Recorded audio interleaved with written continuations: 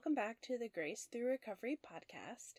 My name is Andrea Williams. I am a licensed professional counselor, and I've worked in the field of addiction recovery for the last 7 years. And I'm a person in long-term recovery. And my goal really in creating this podcast was to bring more awareness to family disease of addiction and substance use disorders, and to bring more education and information and ideas about how to cope from my personal experience and from my working experience. So today's episode, we're going to focus on self-care for your spirit. And where I'm at right now, where I live, it is getting darker very early. We are going into winter. It's not really cold where I'm at, but it is dark early, and I have found that I'm someone who can be very impacted by change in season or when it's darker earlier, and that when I get home, I notice this lack of motivation and sort of feeling down and maybe just a little flat. And so really digging into finding ways to brighten that time in the evening and connect to myself and lifting my spirits, finding ways to bring that light back to my life when there's so much darkness outside has become incredibly important, and sort of has given me, the idea for this podcast and how to practice self-care for our spirit more generally as well. And so having lived in addiction or in a dysfunctional family home, oftentimes I think we find ourselves feeling as though our light has been dimmed. In the act of addiction, it becomes all about the addicted person. They're the star of the show. All our time becomes consumed by the addiction, and we lose sight of ourselves. We lose sight of our hobbies. We lose sight of what brings us joy. I want to spend some time today talking about how to incorporate those things back. And I think to be able to do that, to really work on feeding our spirit, refilling our cup, first we have to make sure that our basic needs are met, the very basics of self-care. And I think as folks who tend towards codependency, we can take more care of others than ourselves. We sort of have this idea that if everyone else is okay, then I'm okay. But really what ends up happening is we become so focused on making sure that everyone else is okay that we run out of time for ourselves, right? We run out of time to do the things that really bring us joy and peace. And like I had said before, right, in the act of addiction, everything is about that addicted person, making sure they're safe, making sure the kids are safe, making sure we meet our responsibilities and a lot of times their responsibilities. And as the family member of an addicted person, you're really picking up all the pieces, running the show, making sure everyone is okay. So we let go of our hobbies, we let go of our own personal quiet time, of what we enjoy. Really sort of towards the later stages of this, we also see that we let go of really basic things like going to the doctor, going to the dentist, very basic personal hygiene as well. So to be able to really focus on your spirit and bringing your light back, I think we need to make sure those basic things are being done first. So go to the doctor, go to the dentist, keep all your appointments, go to your own therapy, buy yourself new clothes and new shoes when you need them, or maybe when you don't, when you just like something. Make sure that you're well fed and that you're eating food that makes your body feel good, and move in a way that makes your body feel good, and make your bed, get lots of sleep, stay hydrated. All of those things that where we say, I don't have time and I've got to take care of this or do this thing or that thing. And those are really what creates a very strong foundation for us to maintain a healthy relationship with ourselves and with others. And so don't let excuses we're already spending money on my partner's treatment or therapy, or I don't have time, or I'll do it later, or I don't need that, stop you from taking care of yourself. You are worthy of all of these things, and really we know we cannot be of help to others unless we really take care of ourselves. And at the end of the day, we really are the only ones who can meet all of our own needs. So on to self-care. I think self-care has really become this pop psychology term, treat yourself, self-care, you deserve this. And we may think of it as like getting our nails done, or getting a massage, or getting a facial, or getting a fancy coffee, or some sort of indulging thing. And yes, all of those things can provide some relief, and they may feel good, and it may be sort of fun. But really what I want to talk about in this episode is engaging in behaviors that feed your spirit, that bring your light back, that help you to feel connected, help you to feel at peace, more rejuvenated, less reactionary, more balanced. Like this idea of a more long-term feeling of peace rather than a short, fleeting moment of relaxation. So I'm going to share a little bit about my own self-care, how I've incorporated it into my everyday life, and hopefully this may give you some ideas. So my spiritual self-care really starts as soon as I wake up.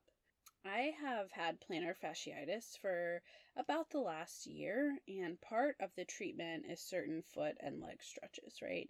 And when I first started to have to do this, it was like a struggle for me. It was a pain. I didn't want to have to do it. It was like one more thing I had to do, and I was frustrated because it hurt and all of these things.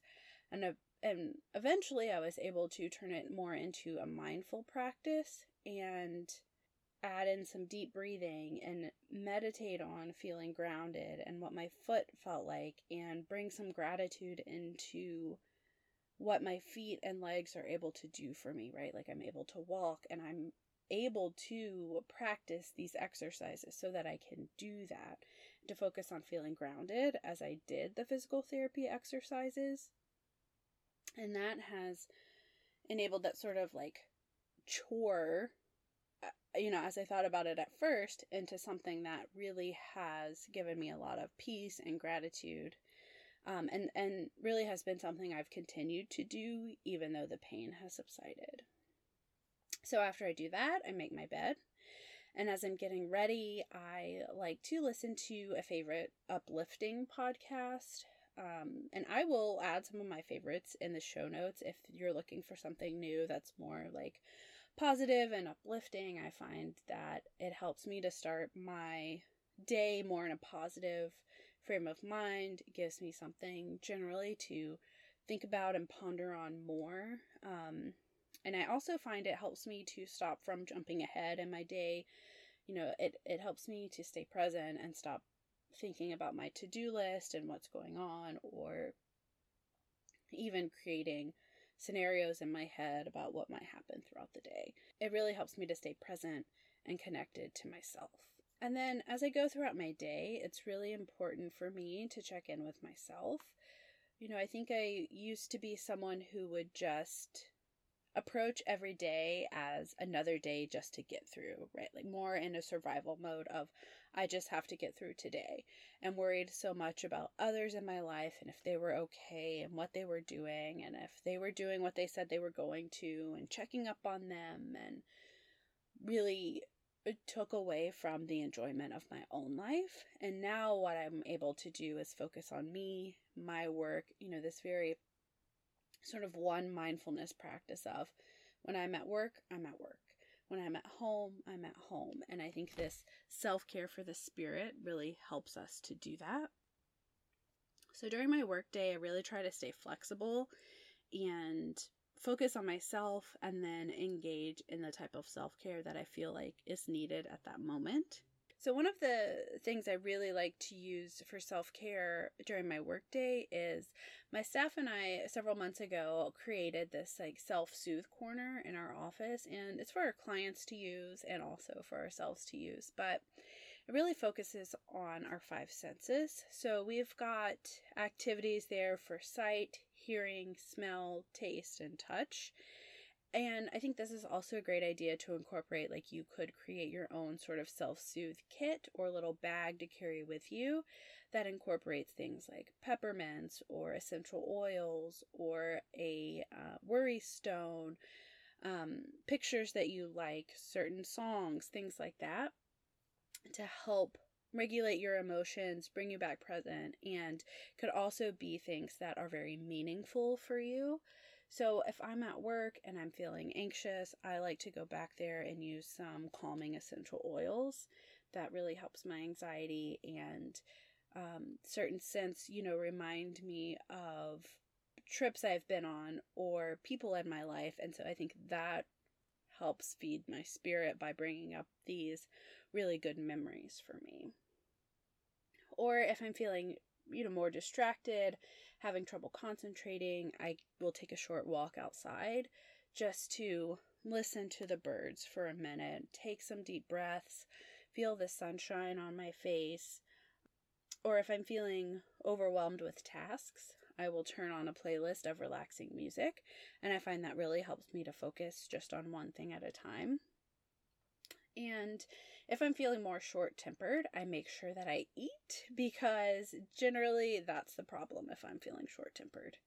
So, other things I might do at work: talk to a coworker, make a cup of tea or coffee, take some time in my office to do some chair yoga right at my desk, take some time to meditate. All of these are like general coping skills that we talk about, and would you do them with the mindful intention of refilling your cup, connecting back to yourself or to someone else or to someone higher than you, it really helps to feed your spirit in a way other than just sort of coping with the emotion in the moment. And to me, that's where I find like the lasting impact or the lasting power of utilizing these skills. So then, like, moving through the workday, coming to the end of the workday and getting home, it's really easy for me to feel tired or depleted when I get home from work. So I have created this routine of lighting a candle as soon as I walk in, turning on peaceful piano music, changing into some comfy clothes, and then spending time catching up with my cat from the day, right? Like asking him what he did during the day, which is generally just a bunch of cat stuff. Playing with him, petting him, being very mindful with that. And I think pets are a great way to reconnect with your spirit, to have some fun. And if you don't have a pet, doing all of those things, lighting a candle, turning on some nice music to sort of help regulate your nervous system back, putting on some comfy clothes, and then taking a few moments of quiet time, maybe have a cup of tea, some deep breaths, whatever that is, to recenter and sort of make a clear designation between work and home is really important. And then the last routine thing I do every day is when I take a shower, I imagine the day washing away. As the water washes over me, doing this very mindful, intentional practice of it's taking everything throughout the day, washing it away down the drain, and then can spend some time sort of reciting positive mantras or affirmations for the day ahead. And I know that it's been like a particularly rough or hard day for me if I get out of the shower and then I'm like finding myself still fighting with someone from during the day or still rehashing situations that happened. And when that happens, that's a sign to me that I need to do some more work.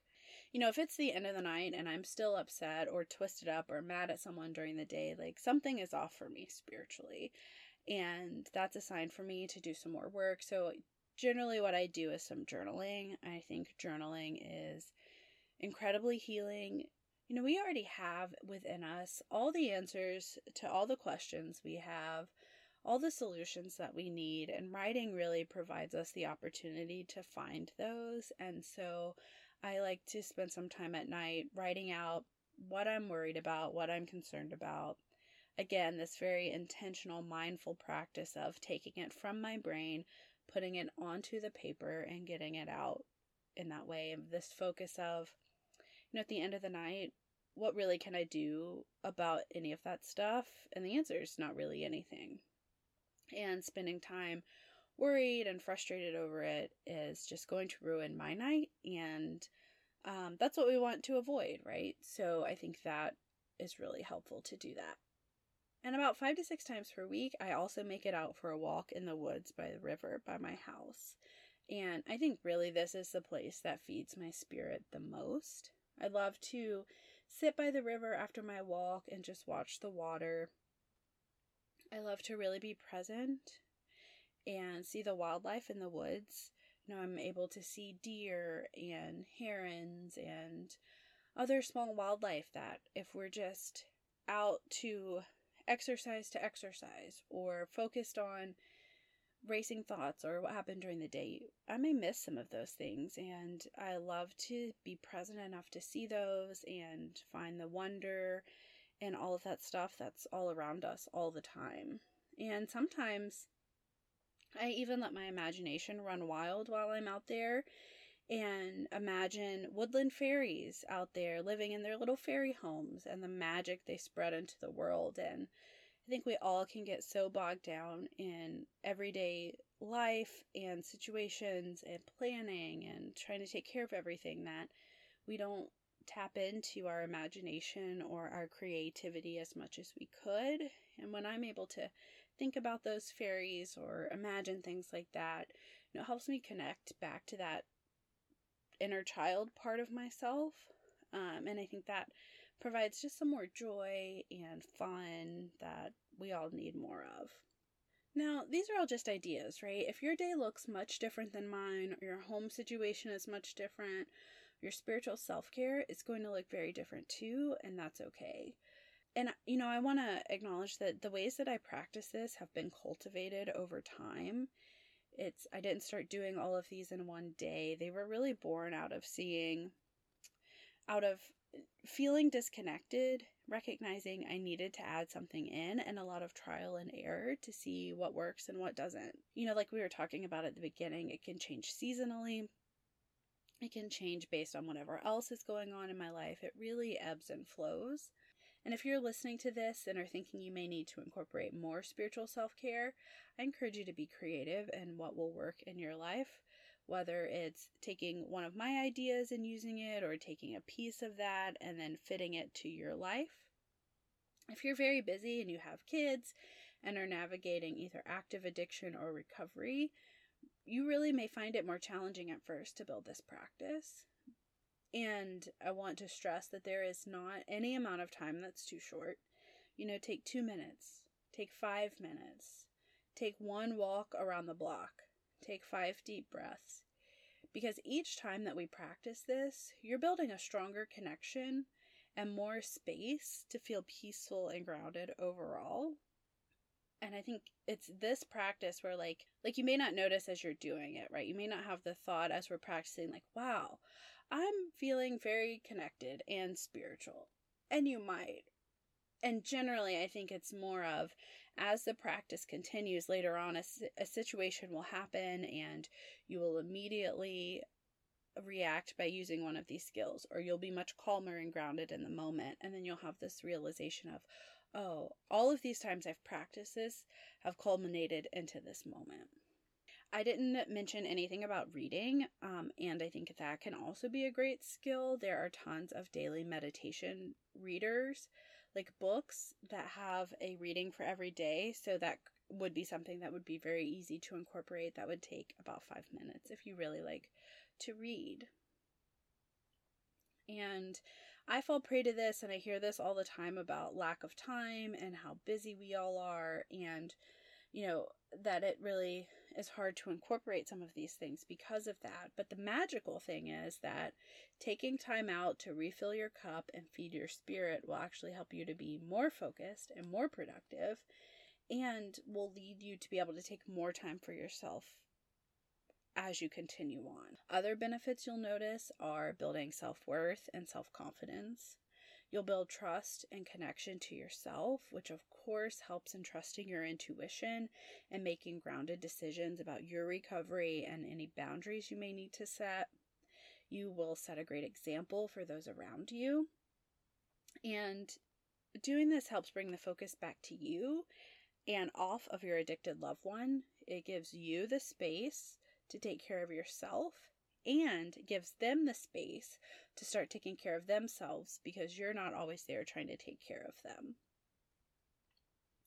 Others around you will also start to see the benefits that you're experiencing and want that for themselves as well. So really, don't underestimate how your positive change in behavior will positively impact those around you as well. So I hope our time together today gave you some ideas on ways to feed your spirit and focus on that light inside of you and how to continue to make it brighter and brighter. I'd love to hear from you if you have other practices that feed your spirit, or if you start to incorporate something new that you've heard today over on Instagram at Grace Through Recovery. And as always, if you're finding value in this podcast and know others who will as well, please share this with them so they know they're not alone. And as always, I hope you always remember how worthy you are of the gifts of recovery.